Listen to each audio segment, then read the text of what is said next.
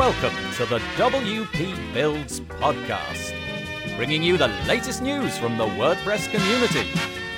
Now, welcome your hosts,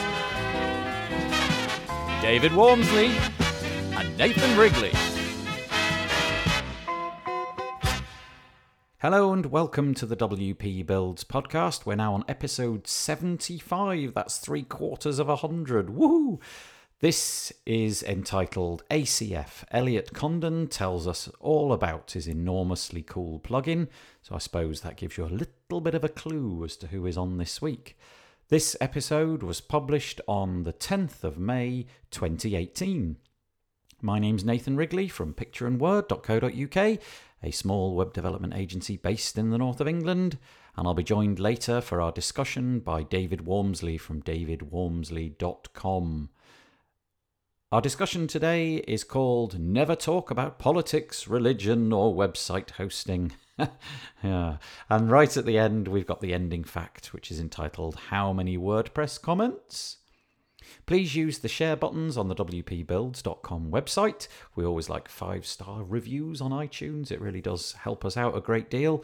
And we've got a bunch of links. Everything I'm about to say is preceded by wpbuilds.com. So, for example, if you would like to join our growing Facebook group, we've got over 1.1 thousand people in there now. You go to wpbuilds.com/Facebook. If you'd like to get our newsletter, which we send out just to alert you about the podcast, then it's /subscribe.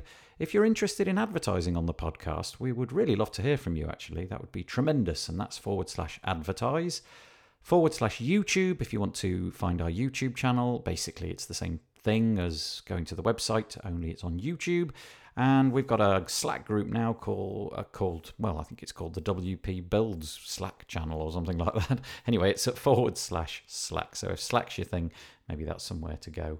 We've just ended a competition which was for 3 licenses for Smart Slider Pro. And I've already in the Facebook group posted who the winners were. I hope I managed to tag you correctly with your Facebook tags. Anyway, it was Dave Cocking, Jane Breckener, I've probably pronounced that wrong, Brenneker, Jane Brenneker, let's go with that, and Louise Toft Peterson. Hopefully you've been contacted now by Daniel David, the person who was on the show, connected with Smart Slider 3, and brilliant. I'm really pleased that we can get some prizes into people's hands, and it's a great thanks to the guys over at Smart Slider 3 for offering that lovely prize. Okay, as I said, in a moment, David and I are going to be talking about never talk about politics, religion or website hosting. And then right at the end, 5 minutes or so on how many WordPress comments. But before we get to the last little bit, I'm going to be talking to Elliot Condon. Elliot Condon is the person who is entirely behind ACF. And if you haven't used ACF before, it stands for Advanced Custom Fields. He's a really, really, really nice guy. Who lives in Australia, and we hooked up and we talked about him quite a lot, actually. Talked about just him as a person, what he was like at school, what he did when he was a youngster, how he got into his computers and all of that. And then we obviously migrate and talk about ACF and what it's useful for, how it's being used, how he put it together. And then obviously we talk about the future, Gutenberg, and what's on the roadmap. It's really worth listening to. As I said, very, very nice guy indeed. Okay, but for now, we will go over to the discussion between David and I. I hope you enjoy this week's podcast. This discussion we are calling Never Talk About Politics, Religion and Website Hosting. And it actually comes as a request from David McCann, who thought that we ought to talk about something useful for a change. And I completely agree with him. He didn't say that. He's a lovely man. He would never say anything like that. He will now. As true as it is. So, yeah, we're going to talk about hosting. And this is quite a delicate one, really, because, we all love to talk about these in our various Facebook groups, Slack channels and forums. But equally, people hate talking about it as well and say, shut up. So we're going to try and, if you like, clear up, I guess, some of the problems, I think, in those discussions and try and get, if we can, to talking about the different types of hosting and the pros and cons of selecting different types. Yeah, yeah. Is that what we're trying to do? Yes, yeah. I think so. I think probably it's important at this stage to say that both David and I probably tried different things out in the past. Me, I think, considerably less than David. But we don't really have an answer what is the best one, because that's just fraught with problems. You know, the technologies change all the time. All of these companies will constantly be looking at their product and trying to tweak and get the most CPU cycles out of it and make it faster than their rivals. So what might be true today is not going to be true tomorrow. So this is not an advice column. This is just us discussing, I think, the different types of hosting that are available and what your options are. So let's go from there, shall we? Yeah, let's do that. And that is exactly my beef with some of these discussions. As much as I like to join in them, they don't tend to talk about the needs. And the best is going to be dependent on the amount of support you need, your level of skill, your costs, and the power that you need. And I think it's always a balance between these three things. Yeah. But anyway, let's talk just about one thing before we go anywhere. I think one of the traps that you can fall into if you're literally beginning for the first time is to Google what is the best host or something like that, because the internet is full of affiliate marketing sites where they simply don't tell it. They're just not interested in telling you what's really going on. They're just interested in getting the most affiliate commissions. So be a bit careful if you find a site ranking things. Maybe go elsewhere and look a little bit further than that. Yeah. But it's always the same ones. It's the ones that pay the most that generally are the top ones. Yes. But anyway, yes. Yeah. So our getting to the real basics, our different types of hosting, and it gets more complicated once we get past this, I think are shared, which is usually or traditionally the way that most people start, where you share your resources with other people on the same server. So you share your RAM and your CPU as well as your disk space with the server. Then we move up to VPS, virtual private server, of which you can get two types, managed and unmanaged, where you get your own allocated amount of RAM, but you're still on the same server as other people. And then finally, what you're doing, Nathan, which is having a dedicated setup where you get the whole kit and caboodle to yourself. Yes. Yeah. The three tiers, usually, like you say, the cheapest one is shared hosting. And whilst I don't use this, I have vague memories of trying things out like this before. It's a bit of a lottery, I think, really, in that your website is going onto a hard disk somewhere on the planet, and you don't really have any control about who you are sharing that hard disk with. And my understanding is that your website could sit alongside dozens, maybe possibly even 50, 100 other websites, and because you're all sharing that exact same resource, the computer, things that are happening to their websites have a direct impact upon what's happening to your website. So, for example, if two of those sites are tremendously popular, then they're going to consume the CPU cycles, therefore slowing down your site. Two of those sites get hacked. It's probably fairly trivial for somebody who knows what they're doing to navigate the file structure and also infect and explore your website. So it's the cheapest option, but it's probably the least secure. Now, my understanding is that as time has gone on, there's been a lot of mitigating technology that has isolated those particular websites from each other to some extent. But nevertheless, I still think in terms of security, that's probably a truism that the shared hosting is the least secure. Yeah, and I think, you see it often in these discussions. Somebody will say, you don't want to be on shared hosting. And then maybe that's not true these days in the same way, because I think when people are saying that, I would say that kind of thing before, because I was thinking about the starter hosting that you would generally get from something like GoDaddy is what I started on, and I was happy with them for many years. I stayed with them. And also many of those companies which we now know, like Bluehost and HostGator, which tend to come out as number one as people's choice, but they're all owned by Endurance International Company. And, and they are optimized for profit, no doubt. And you don't get a great deal of power with those. But I think these days, this is the way it gets more complex, is now we've got the specialist hosting, like we've got WP Engine, Pagely, possibly SiteGround because they give you free socks if you go to a meetup or a WordCamp. That's it. They do focus on WordPress users, and I think certainly with SiteGround, but I'm pretty sure that WP Engine and Pagely are effectively shared hosting. It's just that they give you a lot more power and take care of the security, and you pay more for it. Yeah, the time when I was, I can't even remember the name of the company that I tried shared, but it was like a very brief affair. But I think the technology back then was pretty poor in that the segmentation wasn't there, and things did get infected much more rapidly. So I'm sure you're right. I'm sure that these things are much more well thought through now than they were in the past. So why? So that's the cheapest thing, shared hosting, and it's got its drawbacks and its benefits, largely being cost. Why would anybody wish to step up to the next price tier usually, which is VPS, Virtual Private Server? What's the benefit of that? Yeah, well, it's mainly that allocated RAM. You know how much power you're going to provide. So, and it's really handy. I mean, if you've got sites that don't have caching on them, you get a long time to first byte, don't you, if you're underpowered? And there's the problem. At least you know what you're getting. With shared hosting, we know they're optimized for profit. So if you're with a company that, say, gets bought out by one of the big companies, they tend to, even if they were quite good when you joined them, and there was a company that we loved for ages that was shared hosting, but they got bought out and the power kept reducing all of the time. So it's got to the point where most people have needed to move. So I think the benefit is that knowing you've got that RAM, which is really important for their speed. Do you have the capacity in some control panel or account or other? Do you usually get some granular control of that? Can you ramp it up and slide it down again?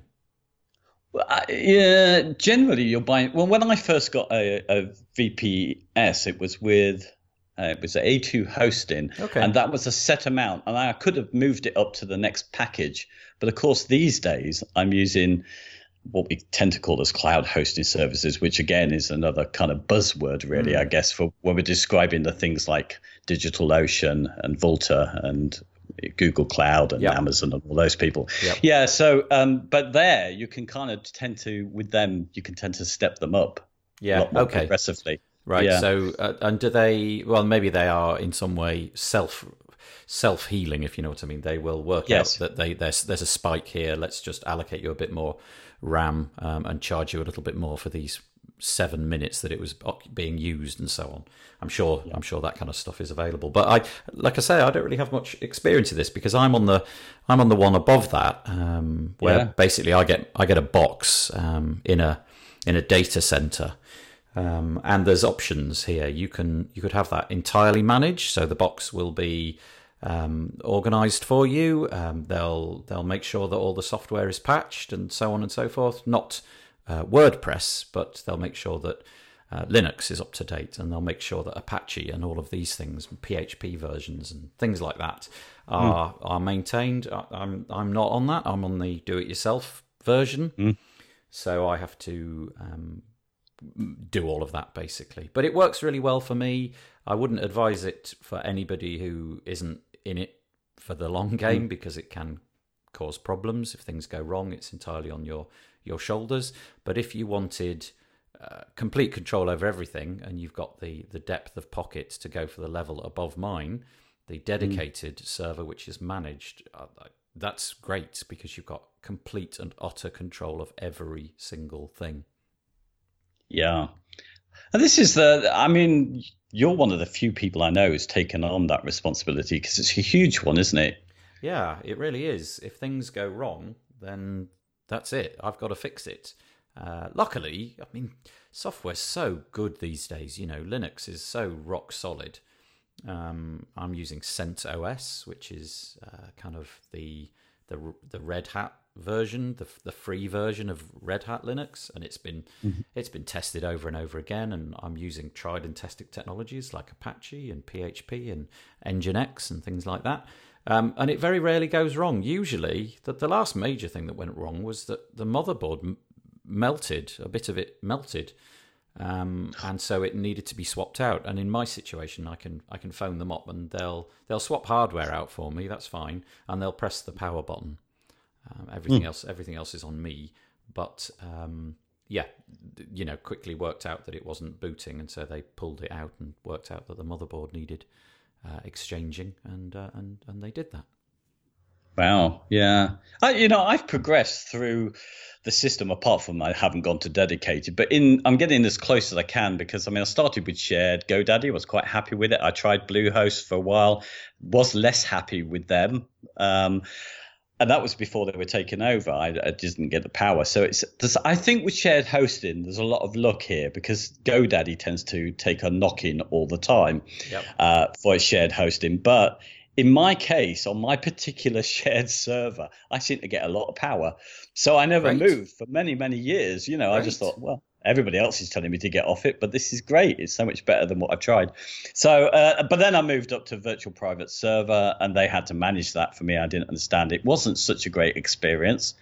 And it was A2, and they are fabulous, I think, for their shared hosting. They have a great but they weren't so great on the server that I had that they were managing. Okay. But then I moved to, and I'm still the happiest with the new cloud hosting, being able to use that through DigitalOcean with Server Pilot, and also now with Cloudways. I think Cloudways is something unique. Actually. You've got to explain this to me, because everybody talks about it. There's an awful lot of people that you and I both know discuss. Cloudways is just a word which comes up all the time, and DigitalOcean is a word which comes up all the time. And not being a user of them and having a setup which currently works for me, I don't really have the time to go out and look at all these fabulous new technologies. But I was a little bit confused. So could you explain how your setup works, what the options are? How did you choose things? Because you had a lot more choice. You could choose various things as you signed up, and I didn't quite know, why would I choose that one over this one, and so on. Yeah, with Cloudways, well, it's effectively allows you to choose any of the big cloud hosting platforms out there. So DigitalOcean, Google, Amazon, I think Linode as well is another one. There's one more, I'm sure, but I can't remember what it is. So really, they are the service that installs your WordPress for you and gives you other things like Vanish caching systems and things like that does that for you. But I think Cloudways is quite unique, because if you was to go and say buy DigitalOcean separately, then it's up to you how you put and install WordPress and everything else. You can either go through a command line, and you can use some free software. I think Easy Engine is one, but that was above my skill level. Or you can use a service like ServerPress, which I've been using to manage that. But it gets a little bit more expensive, because if you want to install certificates with ServerPress, it's going to cost you $10 a month per server that you use. Wow. Or Droplet. Yeah. So in the cheapest way to get it, of course, is something like DigitalOcean. Now you can get a 1 gig Droplet, as they call them, a server.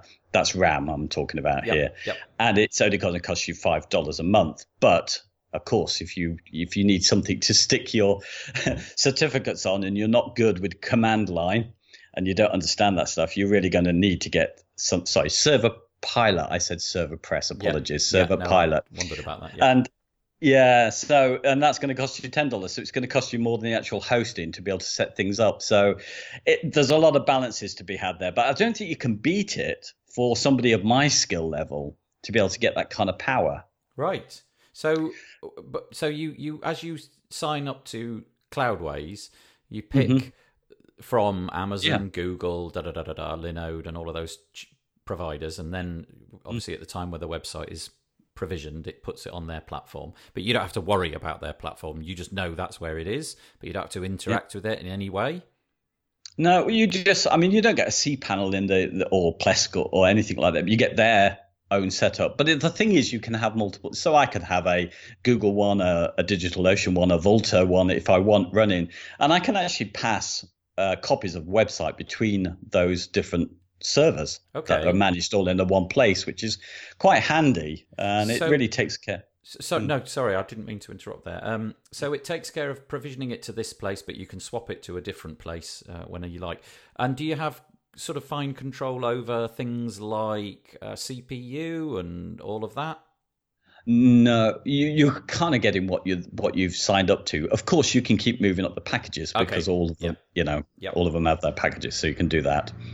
I think if you go, because of course they're having to manage, and I don't quite know how this works. I haven't been with Cloudways as long as I have been with DigitalOcean on its own, so I don't know. But if you overstep their bandwidth amount, I guess they take care of charging you. The only thing about Cloudways, of course, it's a more expensive way of getting each of these cloud hosting services. The easiest way is to just buy them directly from them and install what you need yourself. There's a company called Bitnami, and I've never used their stuff, but my understanding is that they provide little packages ready to run applications. So they'll do something similar. They'll stick WordPress onto these platforms and take all of that. So then you, I think, pay Amazon directly or Google directly, and you pay them an additional monthly fee for just maintaining, for sticking WordPress on there and keeping it updated and things. I've not tried that, but that's possibly another option. Mm-hmm. Yeah, it sounds a little bit like that's working in the same way that Server Pilot does. Yeah, possibly, yeah.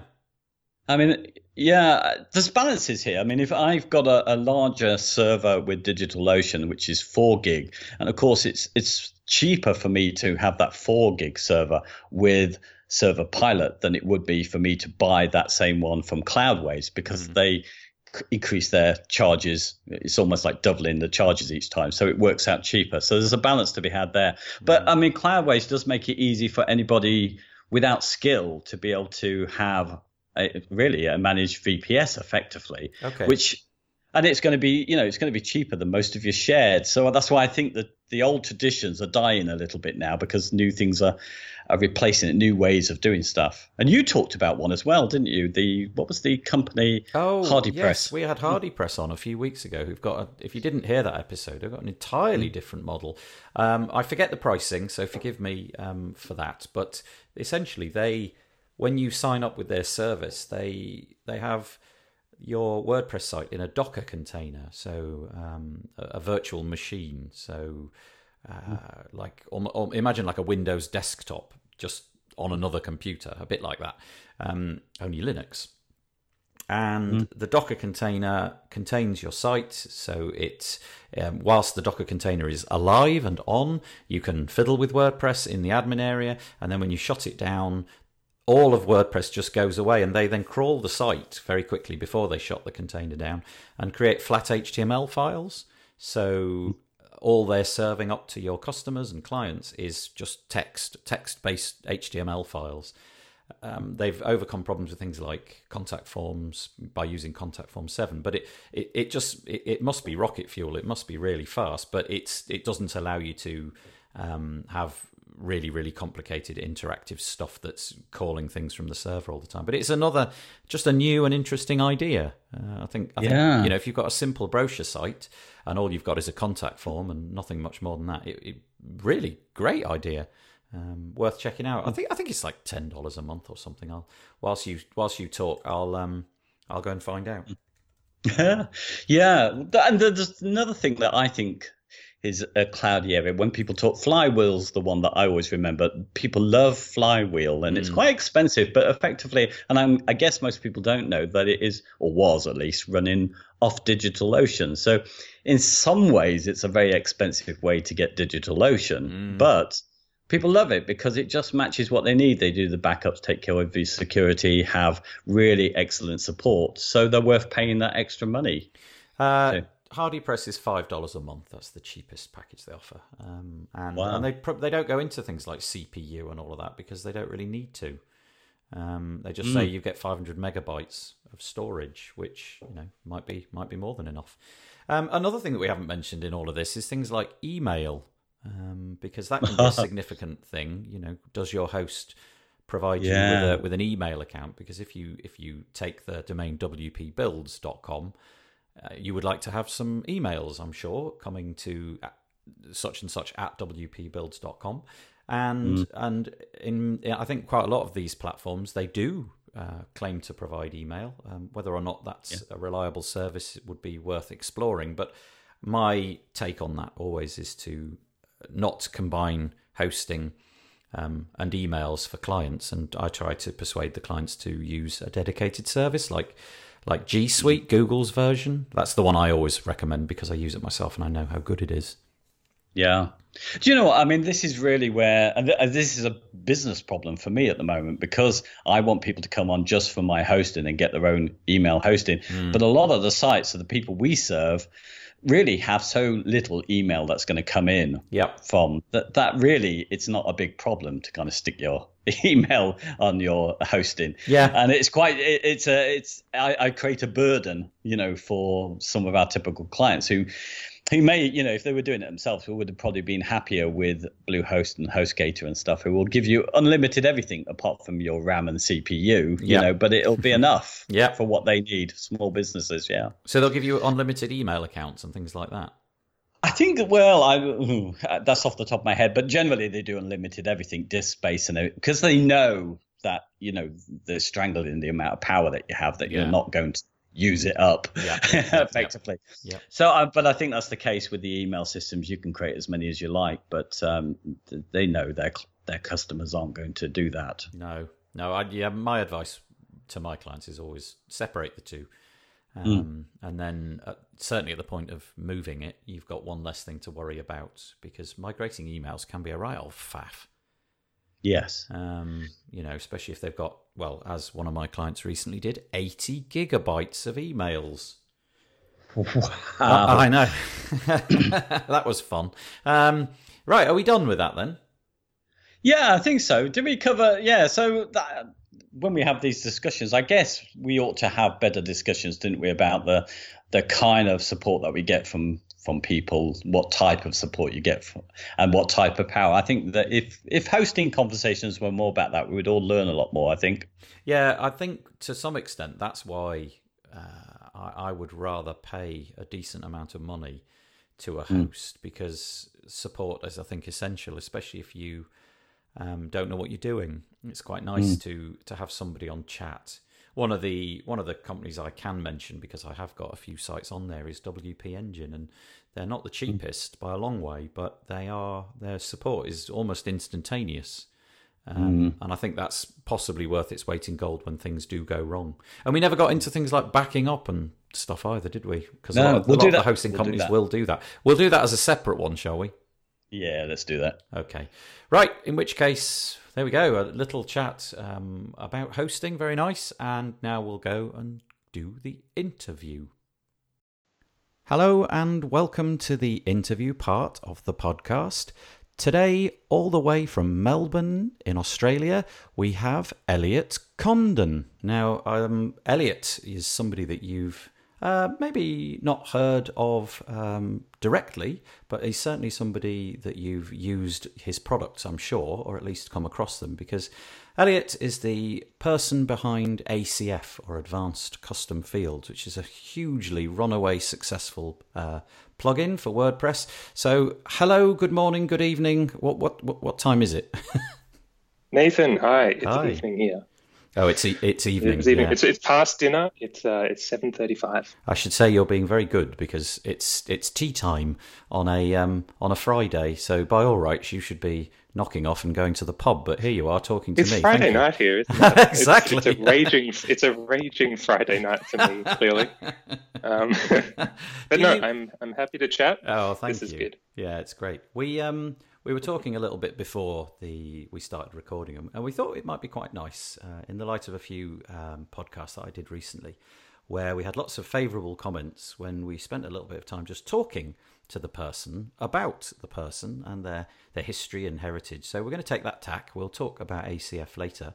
But so the first 5, 10, 15 minutes, whatever it turns into, is just going to be having a chat to Elliot about his life. So are you from Melbourne originally? Were you born in that part of the world, or what? Yeah, in this part of the world, definitely, but not in Melbourne City. I actually grew up down the coast, down in Victoria, Australia, down in the Surf Coast, about 2 hours south of Melbourne, in a little town called Aireys Inlet, which is a tourist town. It's in between Anglesea and Lorne, near Torquay as well, on the Great Ocean Road. So definitely a beautiful place of the world to grow up. Those names are so familiar to me because they are, every single one of those that you've just mentioned. I think apart from maybe not Lorne, has an equivalent in the UK, but I bet they're not quite as nice as the Australian equivalent. It's pretty nice down there. It's pretty picturesque. It's good. Did you have an interest in this side of things? Like, were you, when you were at school and a young child, were you kind of the obsessive coding type, if you know what I mean? Were you a mathematical child, or did you fall into this sort of stuff at a much later date?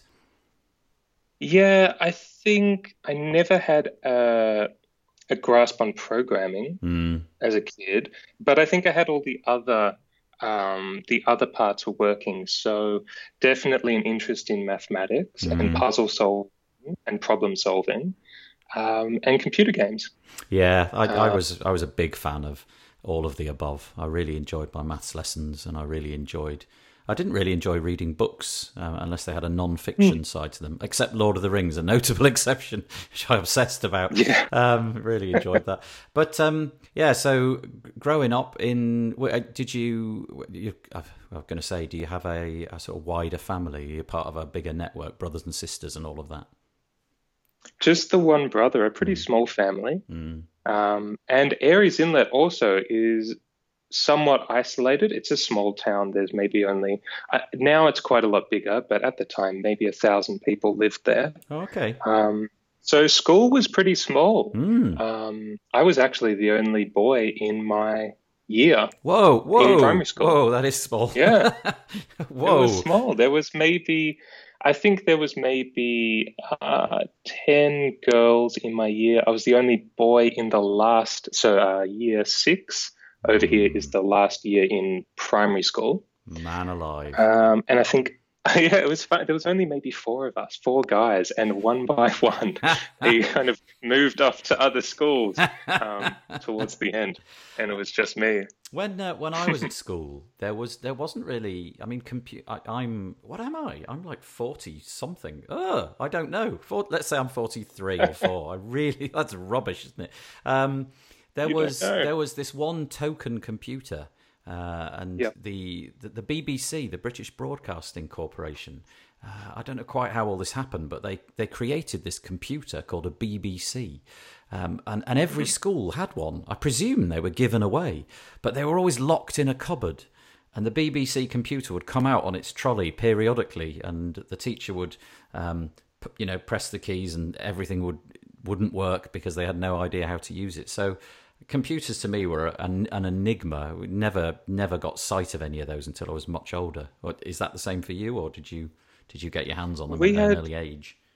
Yeah, we had computers, and growing up we also had an uncle who was great with computing and would yearly upgrade his rig, and we got the hand-me-down. Oh, nice. And he was right into gaming as well. So we had, a kind of a second-hand computer every year or two with, and this is going back to like B drive discs and A drive discs of games. Yep. Maybe, there would have been CDs as well by the end of that. We had the big floppy thing. Oh, sorry, go on. Yeah, no, I was just going to say, and also at school we did have computers in the last couple of years. Those classic white cream colored plastic boxes with a turbo button that no one knew what the turbo button does on these things. Do you know what the turbo button does? No. In my experience of computers was this BBC thing at school, but that was in an era when nobody had a computer. Literally nobody that I knew, except this one rich kid that nobody really liked, and I knew his dad had a Commodore PET. But we never got to see it. But it was this apocryphal computer that lived in a house somewhere in the town. But then along came the Commodore computers. There was the Commodore VIC-20, followed closely by the Commodore 64.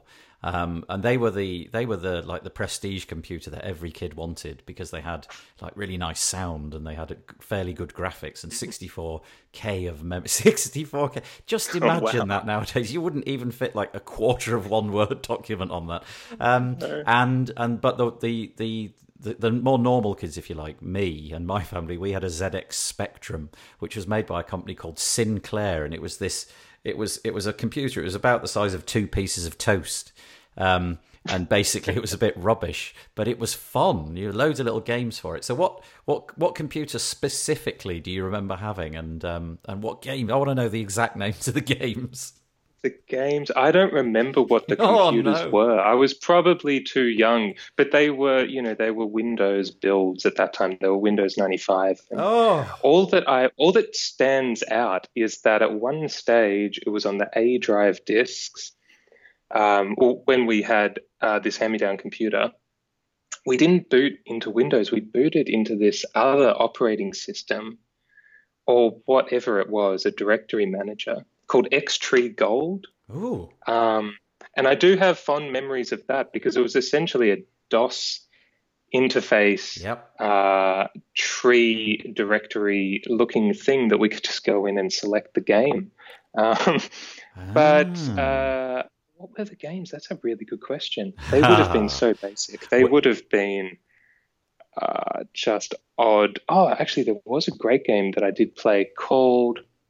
I'm going to look this up in the background, but it was this kind of 2D physics game where you would use fans and they'd blow balls onto a switch and something else would happen. So puzzles. I'm going to look that up. Yeah, no, you go for it. Wow, I'm reliving the past. While you look it up, I'll tell everybody what I played because I loved my computer.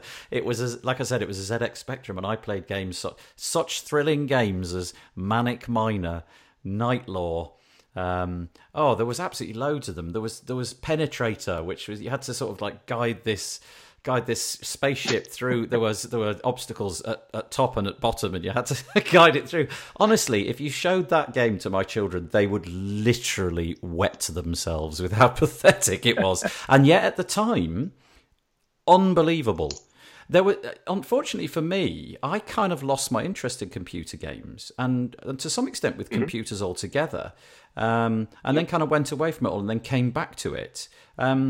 With kids nowadays, I don't know if you have a similar setup in Australia, but there's a real strong push to get kids into coding. I think the government in this country have decided that this is a strength of our country. You know, we do produce quite a lot of people producing good code, and you know it's a good industry for the UK.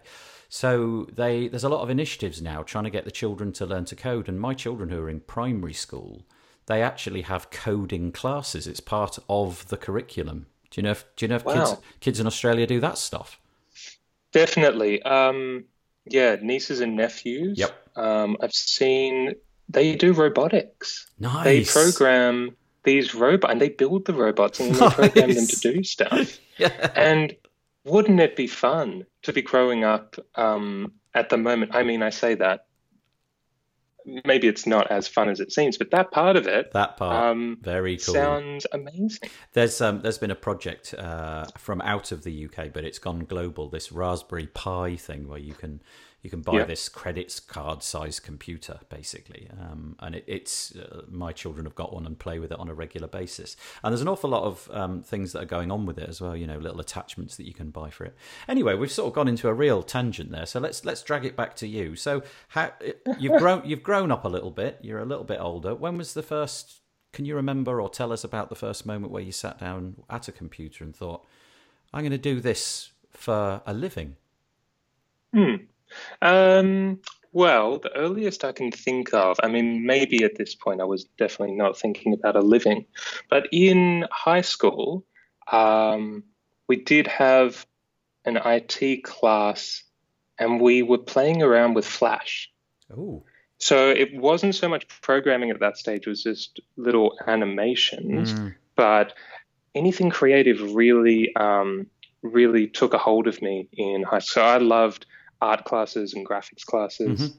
And I really enjoyed, I think in a lot of my spare time, I was making Flash animations and little Flash games. Right.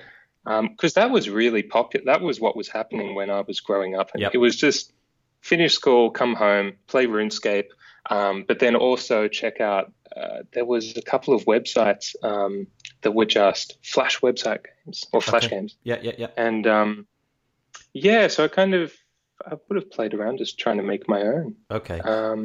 I think it's well, I was just going to say, I think it is a really exciting time for children. You know, lots and lots of sort of stuff going on, and the fact that you mention art and things. I wasn't the kind of child that made the connection with code being artistic until I was a lot older. And then one day I distinctly remember the moment where I suddenly thought, actually, this is akin to making a painting. The skills that I require, there's a lot more logic in it, but once you've got over that initial hurdle and you've made something work and you've fought through it all, there's that distinct moment of this is a beautiful thing that I'm doing here. I really like it on an artistic level. It's definitely using the same part of the brain, isn't it? Because you're creating something that doesn't exist. Yeah. Which is, that's really quite cool, isn't it? There is definitely a connection. And especially with web development, there's a huge overlap between the actual design of the website and feedback design, the user interface and the user experience. So I think there's a big kind of overlap now, especially. And also to have to be able to do something new and innovate something for the first time requires those exact same skills, I think, as an artist does. And we seem to have there seems to be a real sort of like nerd mentality in the UK. That is to say that, there are the kids who do art, and then there's the kids who do sort of maths and sciencey sort of things. Right. And the two don't seem to mix too well. I could be wrong about that. That just seems to be my impression of it. But it's a shame because I feel that there's such an overlap. And obviously WordPress, code is poetry, kind of sums that up really well. Anyway, let's move on a bit. We've been talking now for about a quarter of an hour. That was really fun. Thanks for that. It was a real insight into your life. Let's talk about ACF for a bit. Shall we? Yeah, okay. First of all, if you haven't used ACF, it's a plugin released by Elliot. There's a considerably cool free version, and then there's also ACF Pro, which adds a few features on top, which we might get onto in a little while. Do you want to explain on a high level what its core purpose is, and perhaps even tell us why you built it? What was wrong with WordPress that needed mending? Oh, yeah, we should definitely talk about that. But let's get into, I'm happy to talk about what ACF is. I think I can sum up some words. ACF is a WordPress plugin that provides you the tools and allows you to customize the fields on a WordPress edit screen. So this is pretty similar to maybe a contact form plugin, or even bigger picture outside of WordPress. A subscription sign-up form, anything that allows you to customize form input fields. And so when you're in WordPress and you're creating a blog post, that post already actually has fields on the page. You've got a title and you've got content. Although it's only 2 fields, these are content fields for that post object. And so ACF allows you to customize those and also add new ones to the post. So you can, get quite artistic actually and redesign the entire edit screen with all of these new input fields of all different sorts, all different types as well. Well, WordPress has sort of got to the point recently, especially with things like page builders. And also I think it's got a heritage of people just using the text editor to do absolutely everything. So they'll drop a ton of shortcodes in there and they'll try to make that one field, if you like, do absolutely everything, which is exactly what you're trying to fix. So you can just drop in, what kind of field options have you got? So by default, you get the content, if you like, in the text area. You get the title. What other things can we then add with ACF to our post type? Yeah, so with ACF, you've got basic HTML input fields, things like just text fields, text area fields, number fields. But then you've got some more content-based fields. You've obviously got the WYSIWYG field, which is the WordPress content editor as it stands today, which is a tiny mice JavaScript editor. You've then got image fields, file fields for uploading attachments. You've also got choice-based fields like select elements, checkbox radio fields, true-false toggle switches. Then there's relational fields for selecting existing content or linking to existing content. So there's the link field, post object field, relationship field, taxonomy, and user. I'm actually having a look at these on my screen, which is quite handy. I'm just kind of going through them. It's the sort. You've probably been working with it for so long, you've forgotten what's on there. Exactly. I know. I need to cheat right now, so I am looking. There's some more interactive jQuery based fields, so things like Google Maps, date time pickers, color pickers, and then there's some really interesting fields for repeating or creating groups of fields. And then so we start getting into things like the repeater field and the flexible content field, which basically allow you to create little repeatable areas of subfields. And you can get very creative with these. You can basically, I don't think I've ever seen a website that cannot be content managed with ACF. Yeah, I completely agree. There's basically just no scenario. It would have to be an amazing website to complain about ACF's interface.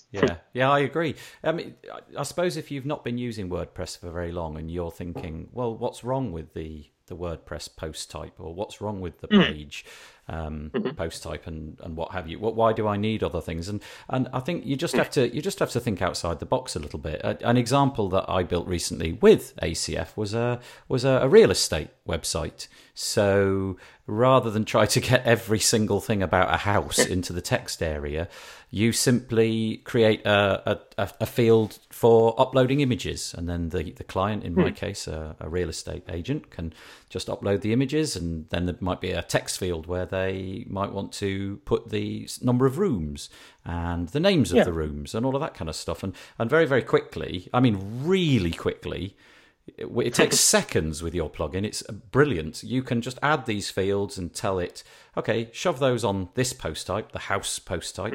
And but the sort of I suppose the difficulty with ACF, that's the wrong word, but your plugin is specifically designed to create the fields, not to then output those fields.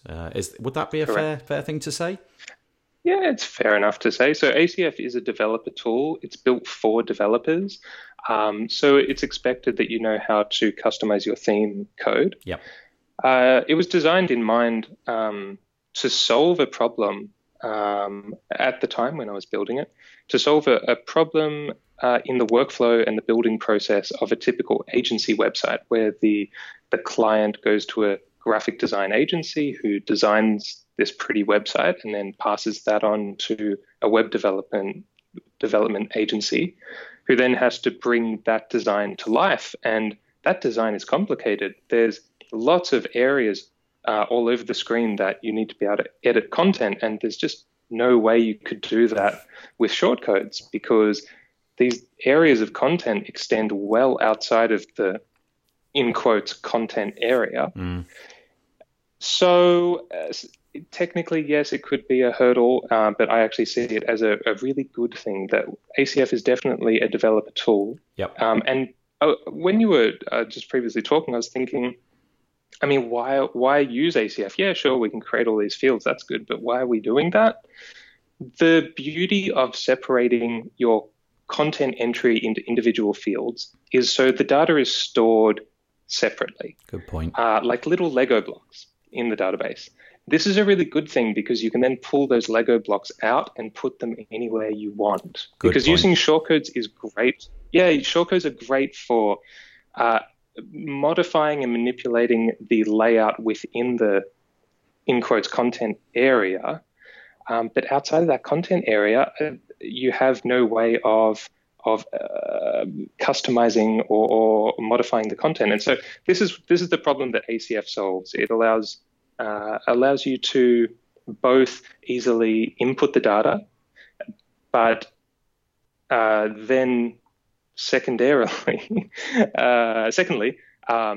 to extract that data. So with really, really easy functions, you can load that data back out and render your own HTML and have full control over the end result. If you're not using fields and you're just using the WYSI wig editor, the text editor, you don't really get any of that. You just simply get to splurge it all out in one big lump, and whatever the lump is that you put in is the lump that you're going to get out. Whereas if you put in 15 fields, you might only need to display 2 of them, and you can repurpose those other fields in all sorts of other interesting ways. Like you might put them on the display so that the client who's updating this website could see some of these fields, and the end users, in my case the people buying houses, don't see those fields. So there might be internal things and external things, and certain images might be seen. But the possibilities are literally endless.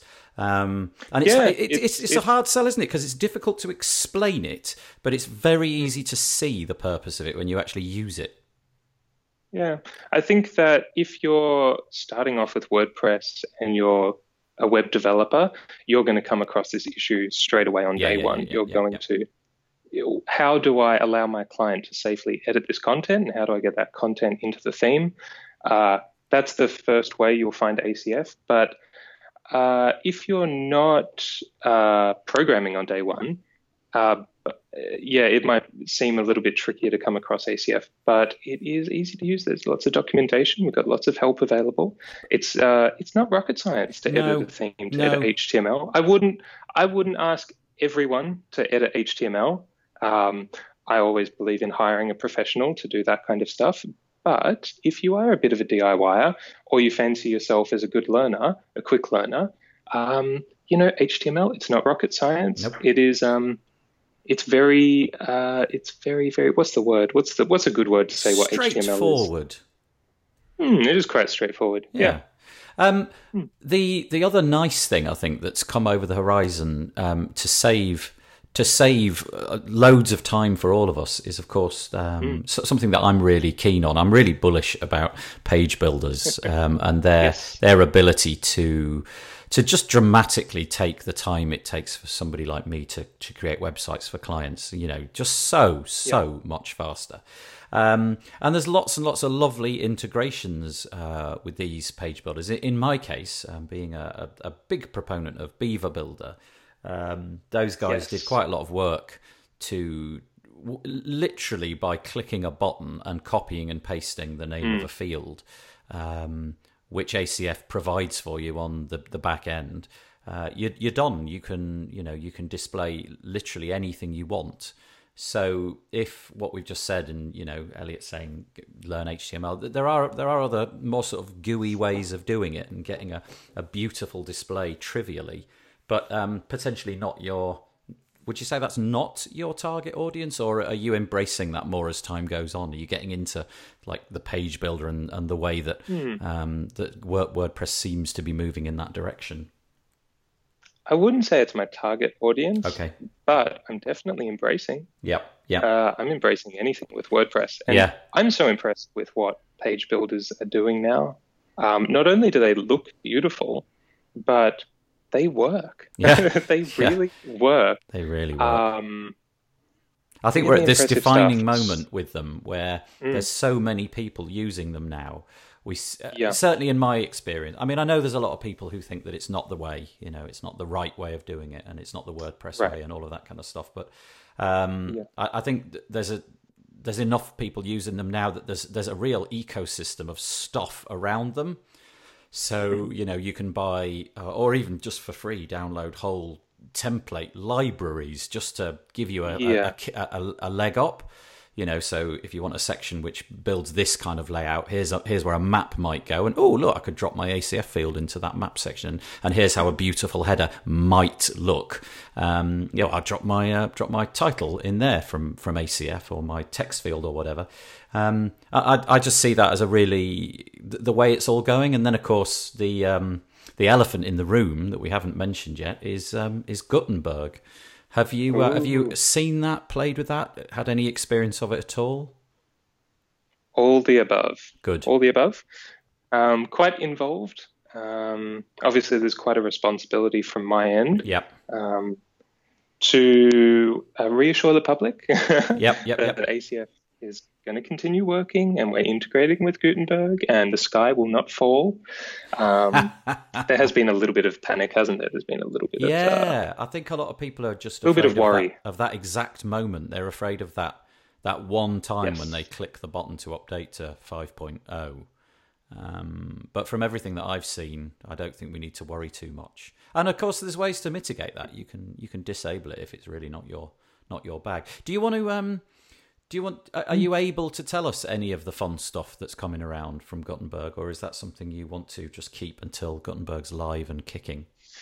I will hint at fact that I've added in some compatibility with Gutenberg, some really interesting compatibility that will leverage all the cool stuff that Gutenberg can do and all the cool stuff that ACF currently does. But I won't say exactly what it is just yet until the Gutenberg project is a bit more positively embraced by the development community. Does somebody like you, do you communicate directly? Because your livelihood is inextricably linked to WordPress, and there's a seismic change with Gutenberg coming along. Do you sort of try to stay in with those communities? Do you keep abreast on a Slack channel or some way, or do you just see the press releases and the things that come out of make.wordpress.org? Or do you talk to the people involved in Gutenberg? A bit of everything. I'm not much. I don't really go on Slack. I'm a bit scared of what would happen if I went on Slack. I don't think I'd get any work done. So I stay away from it. But I'm on Twitter. I'm on Twitter all the time, and Twitter is such a great resource for web developers. Right. And there's just everyone is writing all these amazing blog posts. There's such good content, and Twitter is just delivering it straight to me. So there's a lot that gets published about Gutenberg every day. Right. I mean, there really is, isn't there? You'd have to have your eyes shut and your ears closed to not realise what's going on. But that's good. I mean, it's nice. It's reassuring because certainly, I would say every single person that I know in the WordPress space. Let me see if that's right. I think it's fair to say almost every single person that I know in the WordPress space uses your product. And so that's a sort of like a burden to bear, isn't it? You don't want to screw things up. You've got a history of doing it right.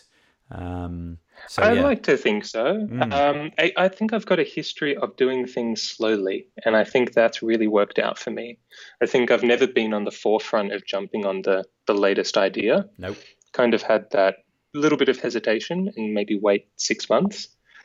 Those words are. And I think that's. I was just going to say those words are absolutely music to my ears. I've never. I choose. I'm a consumer of plugins. If possible, if I can find a route to do it myself, I'll do that. But a lot of the things that I need to do are plugin based, and that's a massive criteria for me. Is that there's a history of somebody in there. Not trying to add every feature in as soon as it's possible and break things. I want stability over features every single time.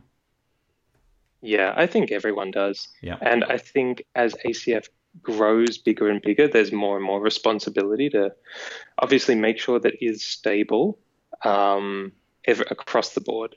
That that everything works and it works well. Yep. Do you? I think that's just always been my style. I've never really been on the forefront. It took me years to even pre-compile CSS. I was handwriting the full CSS for the non-developers out there. CSS is for styling the HTML. Yep. And we got just the best tools in the last 5 years. We got Less and Sass. And some other stuff, but for compiling, and we could write the same amount of code in maybe half the time. Yep. And I love it now, but for years I didn't use it. I thought it was just a buzzword. I thought it was just a. Well, maybe I was a bit out of touch a couple of years ago. You don't need to use it, do you? But it definitely saves you a lot of time, and anything that saves you time is a good idea. Yeah. Well, that's great, and it's nice to hear it from the horse's mouth, as it were, because Do you have any? There's some really cool stuff coming. There's some really cool Gutenberg stuff coming. Yeah. But the good thing is that ACF, it kind of exists outside of the scope of what Gutenberg is, because Gutenberg is bringing a new content editor for pages and posts. And ACF has always sat outside of the content editing area. It's always been its own. These are meta boxes on the page. And Gutenberg, they're trying to integrate meta boxes into the content.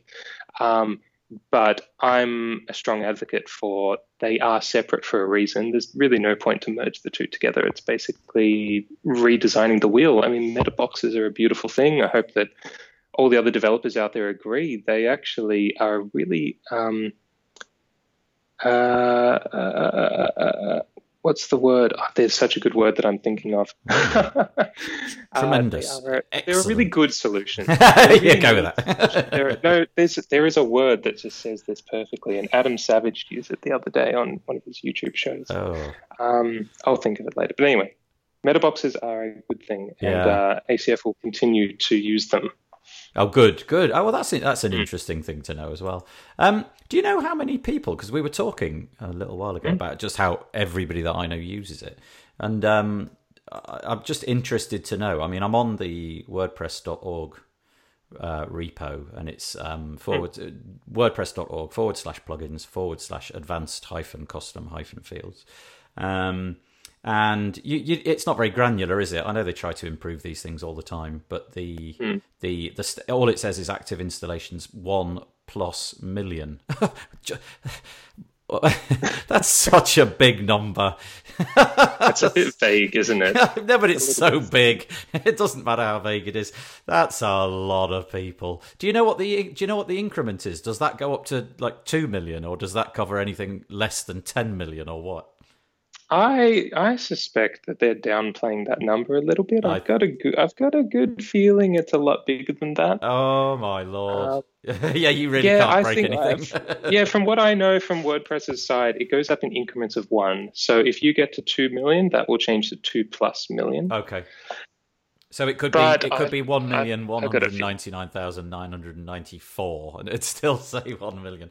Okay, so you think it's closer to 2 than 1? That's interesting. I think it's a bit beyond 2 as well. That really is interesting. I mean, that's an amazing thought that you can have a bolt-on to a CMS with over 2 million, a 2 million and the ratings. Good grief! Look at that. I mean, it's got close to 1,000. Oh no, it's got 982 5-star ratings. That's pretty tremendous. And then you've always got 982. Yeah, that's dangerously close to 1,000, isn't it? How many do we need? How many more do we need? 18 to get 18. That's all you need. If there's anybody listening please to this have podcast, there's 18 people. Just go and review it 5 stars. Do you know what? I bet. I mean, you've got over 2 million. We think people using it, and 982 of them, which is the absolute lion's share of the reviews. I mean, the others aren't. They can't even present a percentage point, nowhere near. That's an incredible testament. That is a solid score. Well done. Thank you. Yeah. So I think for a free plugin, though, it's just solves so much. And I mean, ACF was always meant to be a free plugin. I do have the pro version now, and that is my full-time job, which is amazing. I absolutely love it. But actually, when I made ACF, I had no idea that this could be a full-time job, that this could generate salary. So it always has and always will be a free plugin. Obviously, there's professional features because I need to make a living out of this. But yeah, I think I've always put a lot of effort into the free plugin. The free plugin is basically everything you kind of need. But do you want to dwell, because that is interesting, if there's any people on here who've installed the free, well, obviously there will be, who've installed the free version. Do you want to just elucidate what it is that the pro version, what you get that's extra? Yeah, so the pro version has 5 new features, 4 of them being new field types. So in those field types, there is, as previously mentioned, there was that repeater field and flexible content field. Which, by the way, is the best invention ever. Thank you. That's really good. The repeater field, I'll talk about the repeater field in a second, because that's got a little bit of history. That's kind of an interesting story. Oh, good. The repeat field, the flexible content field, the gallery field, and the clone field, they're all for taking that admin UI to the next level, to giving your client these amazing and endless possibilities of inputting content safely and smartly. That fifth feature is called the options page, which allows you to create new admin pages just on the fly, which is cool. Because WordPress doesn't actually give you a way to create global options data. No. I mean, it gives us a table in the database called WP options, and it's global data, and we all save and load to it, and you can use it. For example, a header image would get saved to the options table because it's used everywhere. It's not related to a single post. And so, the options page, which I love, that's one of my favorite things because it's just so elegant. Elegant. That is the word I was thinking. There you go. It's an elegant solution. Yeah. I love that. I think that says such. I like that. The options page, you can create new admin pages on the fly with a very small amount of code.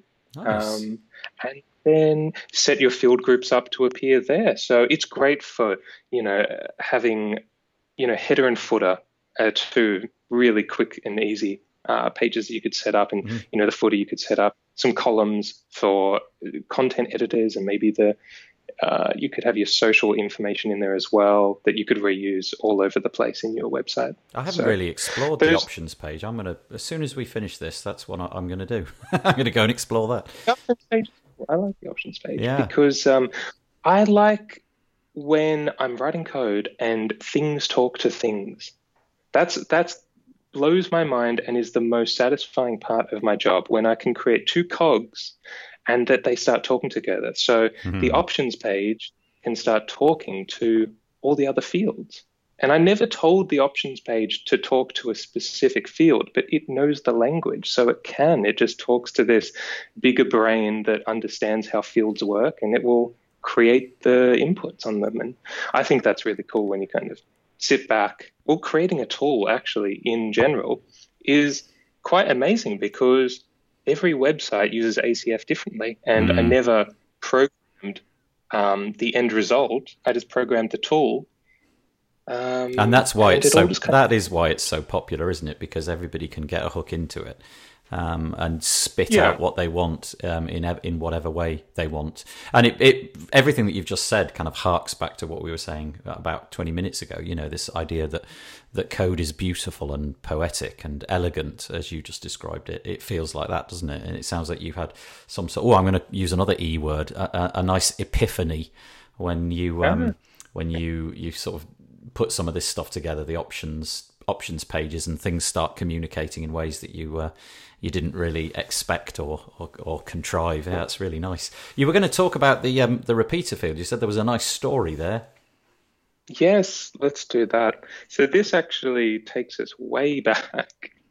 And I looked this up. I looked up the timelines. This is a cool thing about the tools that we have these days for managing repositories and file history, is that I could actually go back and see date stamps for everything that I'd ever done, which was cool.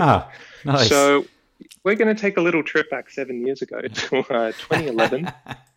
2011 was a big year. I was looking through the tagged versions of ACF, and I released 3 major versions in 1 year. Good going. I don't know how much I was working. I was clearly not sleeping. Too much coffee. Too much coffee. My God, I was moving fast. That was for sure. So we're going back to 2011. I was freelancing at the time, building some websites, and there was a custom field plugin that already existed. I can't remember the name of it. It worked. It didn't look pretty, and it was difficult to use. And so it didn't have repeatable data. Right. And I was building this website, and this website had a a homepage slider, and I needed a way for the client to change all the images and text for the slider. And I think I had it set up that it was just 3 slides, and that's it. Yep. You couldn't have any more, couldn't have any less. And I thought, God, wouldn't it be nice if you could just create a slide and then just the client could just log in and add another slide or delete a slide whenever she wanted, and not just specific to a slider, but anything that was repeatable. I mean, much content. We were really actually, the designs at the time were really grid heavy. Grids were really in. We loved boxing in content a while ago. And so I actually built a plugin called Custom Field Matrix. So I was obviously using this other custom field plugin for all of the normal custom field stuff, which ACF now does. And I built this custom field matrix plugin just to take care of this repeatable concept. And it was super basic. It only had an image field and a text field, but that was enough for me to create sliders, because I could create an image and then a text field for an alt tag and a text field for a title, and actually got by with that. That was quite good. I was using it on a couple of websites, and I decided to put it up on the WordPress plugins page.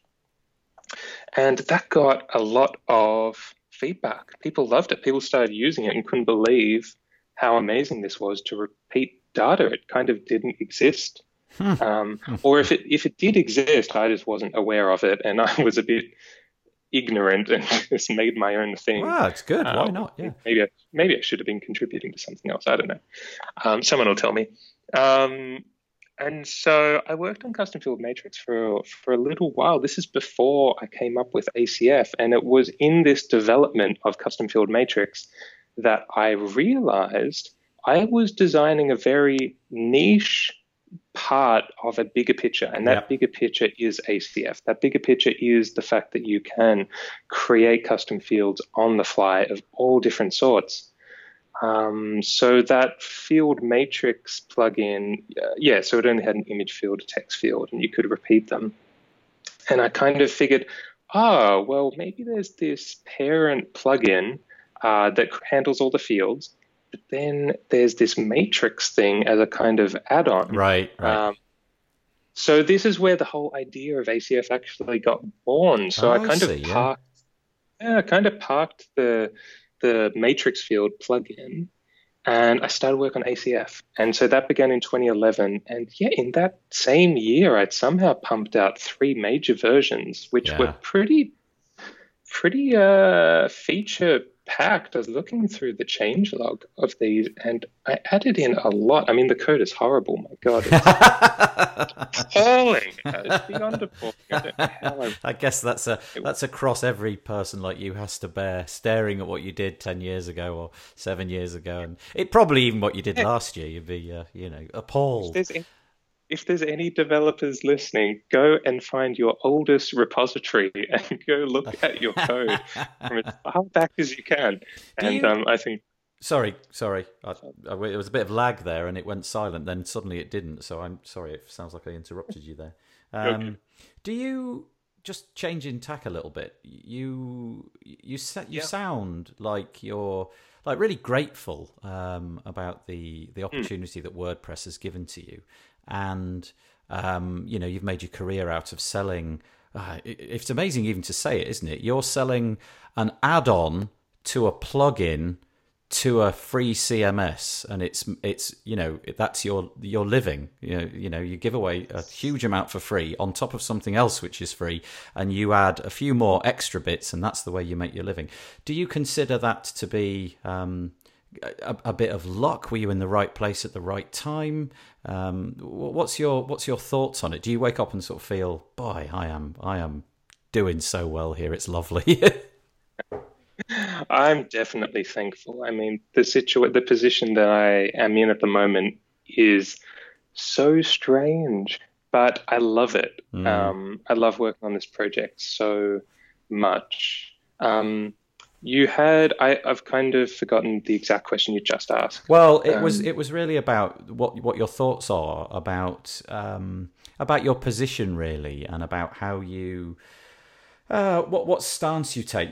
Do you see yourself as somebody that's sort of grinded to get it, or do you feel like that was a bit of luck? Because from the story that you've just told, the story that you've just told, sorry. It feels like you were the perfect person in the right place at the right time. Because things like Drupal, which I was a big user of, people were doing this in the time that you were creating ACF, and yet the most popular system for producing web content since it came around really has been WordPress, and yet nobody was really doing what you were doing at that exact time, or if they were, it faded away, and your one has your idea has risen to the top.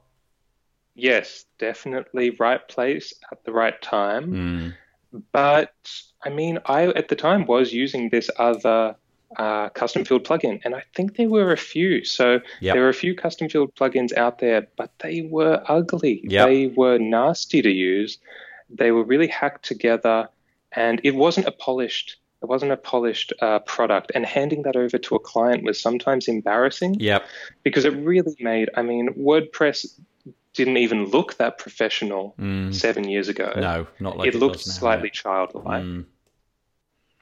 And that just made it, a bit harder to hand that over to client, because the front end of these websites were beautiful. I mean, some of the designs that were getting done, and still are, obviously, but back then was still very impressive.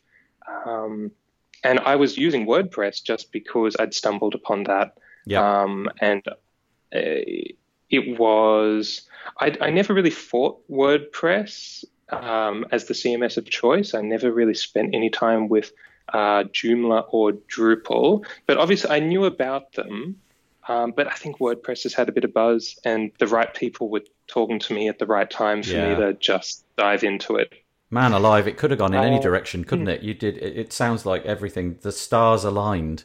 And you built, could have, but built I the think right thing. I've always been super passionate about this project, and I think, looking at how much work I put in 2011, I wanted to make the best thing possible. I wanted to make something that looked even better than WordPress did. And I think people responded really positively to that, and they kind of jumped ship over to ACF straight away. Do you do the way the plugin looks on the back end? The ability to add fields. I must say, you've done a stellar job. It looks nice. It's so easy to use. There's nothing complex about it. I think you really shouldn't be involved in any way, shape, or form with managing websites if you can't use ACF. Did you? Is that all your work, or did you at any point step away and let somebody else have a set of eyes on it, or was that all your thoughts? It's all mine. I've got a real problem with controlling everything.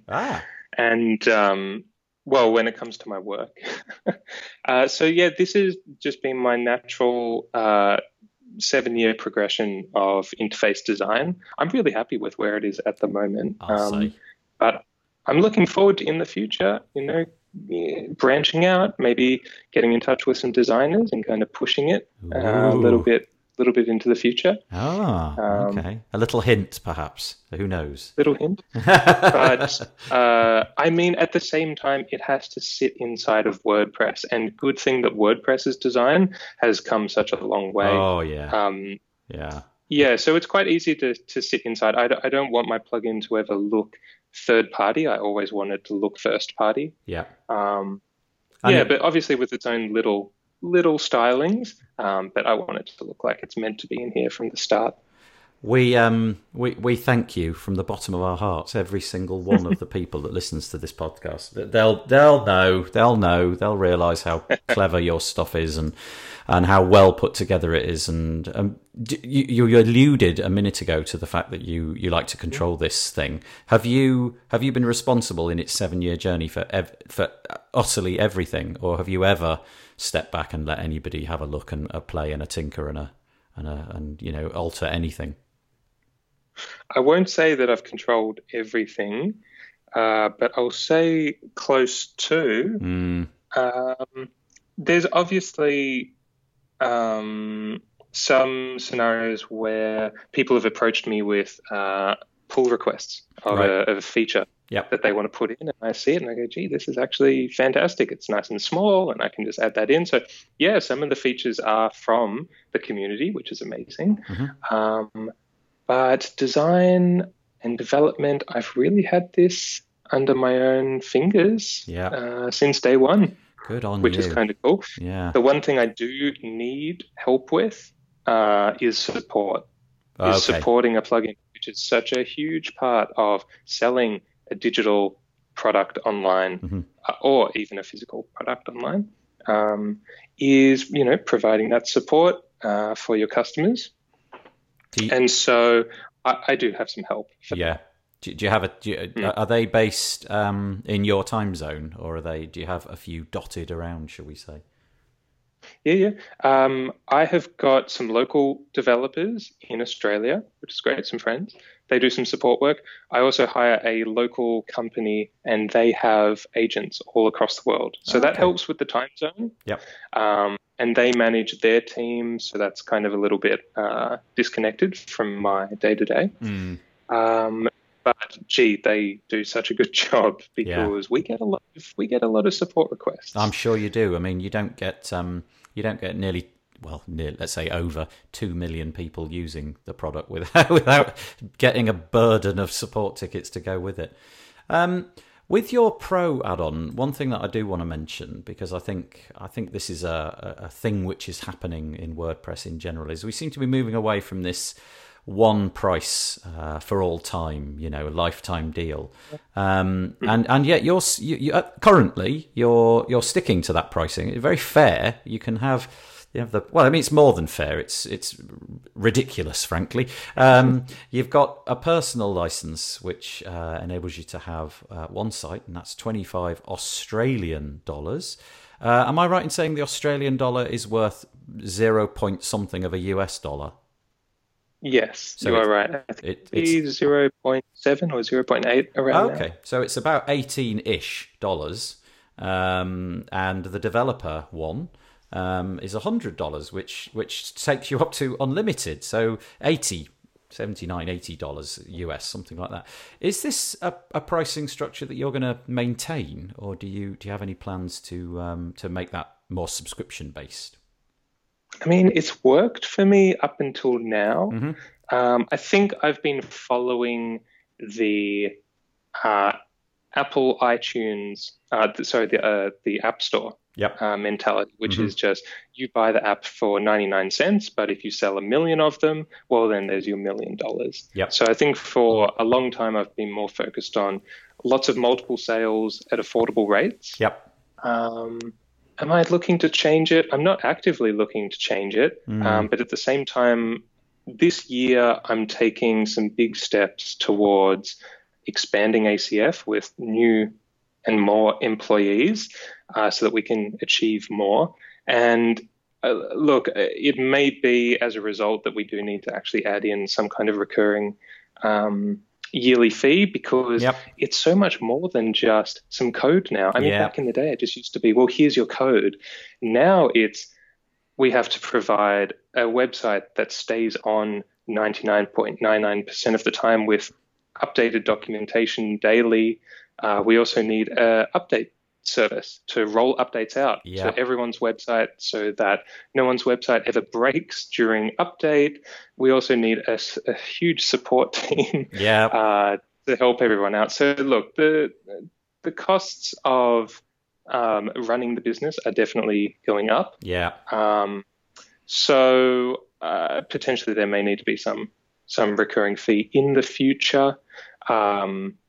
But I don't think that won't be anytime soon. You know what? You'd have to be really churlish to try and pick holes in that argument. I think it's amazing that you've managed to keep it going for this long. I mean, WordPress being what it is and its enormous reach means that you've got a huge audience.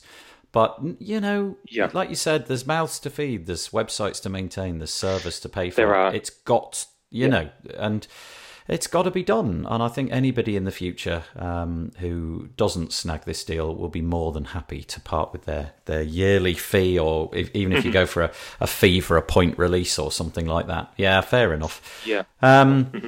Well, I would just like to say a great big thank you. That was a nice chat, a real blend of like computer games from the early childhood right through to a good long chat about ACF. It was very pleasant indeed. Where I don't know if you're the kind of person that likes to share their Twitter handle or their email address or any of that stuff, but if you want to go on a little promotional spree for the next minute, feel free. Tell us where you are and all of that stuff. Yeah, I'm on Twitter. Definitely hit me up on Twitter.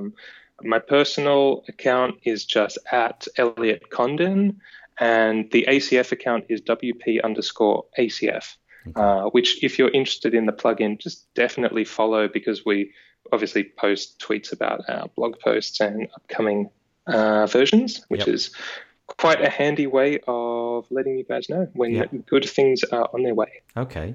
So just from me, one last thing. What you want to do really is check out Advanced Custom Fields at advanced, no spaces, all lowercase, customfields.com. And if you go to /pro, then you're going to find out how you can assist Elliot in the future with his product and, enable him to make it better and hire those extra staff that he's just alluded to. And if you haven't used ACF, seriously look at it, because it's going to enable you to do a whole lot more for a very, very small learning curve. So thank you, Elliot. It's been an absolute pleasure. I've wanted to have you on for a really long time, and I'm glad that we finally got the chance. Cheers. Thank you. And today's ending fact comes from expandedramblings.com. And we've been looking at their WordPress statistics, and we loved this one, that apparently this is a little bit old because it was last collected in 2015. But the number of comments that have been left on WordPress sites is 3 billion. But the number of posts that have been made, Nathan, do you have that figure there? I have 2.5 billion. Wow. So they're about the same, aren't they? So basically, on average, a WordPress post gets one comment. Well, of course, we know that's just junk. That's not how it works at all. Some posts get hundreds, possibly thousands, and the vast majority of posts, you only have to go over to WP Build's website. Actually, we use Facebook comments, so that this wouldn't even be measured, presumably. No.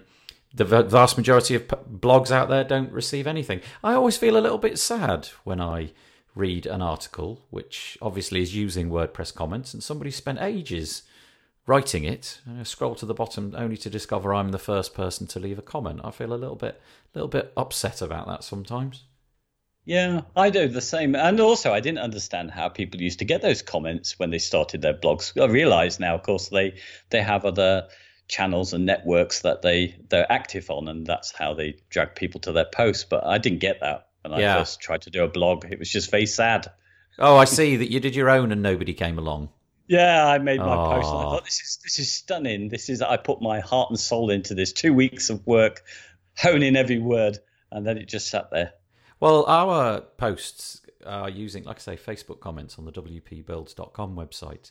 Mostly it's blank, we have a few people who come along quite often and post something, their one or two comments. On the whole, I would say that after we post, it's blank, but we get more engagement in the Facebook group, don't we? So I wonder if this whole commenting thing is dying out in the face of Facebook and Twitter and all of that kind of stuff. Instead, people would rather just share it than comment on it. Yeah, we've got a discussion there, what comment system we should use. Oh, there you go. Okay, well, yeah, it's too late now. Right. Okay, there you go. WordPress comments, lots and lots and lots and lots of them, it turns out, over the years. I bet you it's up to sort of 4 billion now. Right, thanks for listening to the WP Builds podcast once again. I have been Nathan Wrigley. And I've been David Wormsley. Thank you very much. Go to the player on the website and click it and click all the buttons underneath and share it on iTunes and generally share the love. And we'll fade in the cheesy music and say see you later, see you next week. Bye-bye. Bye-bye.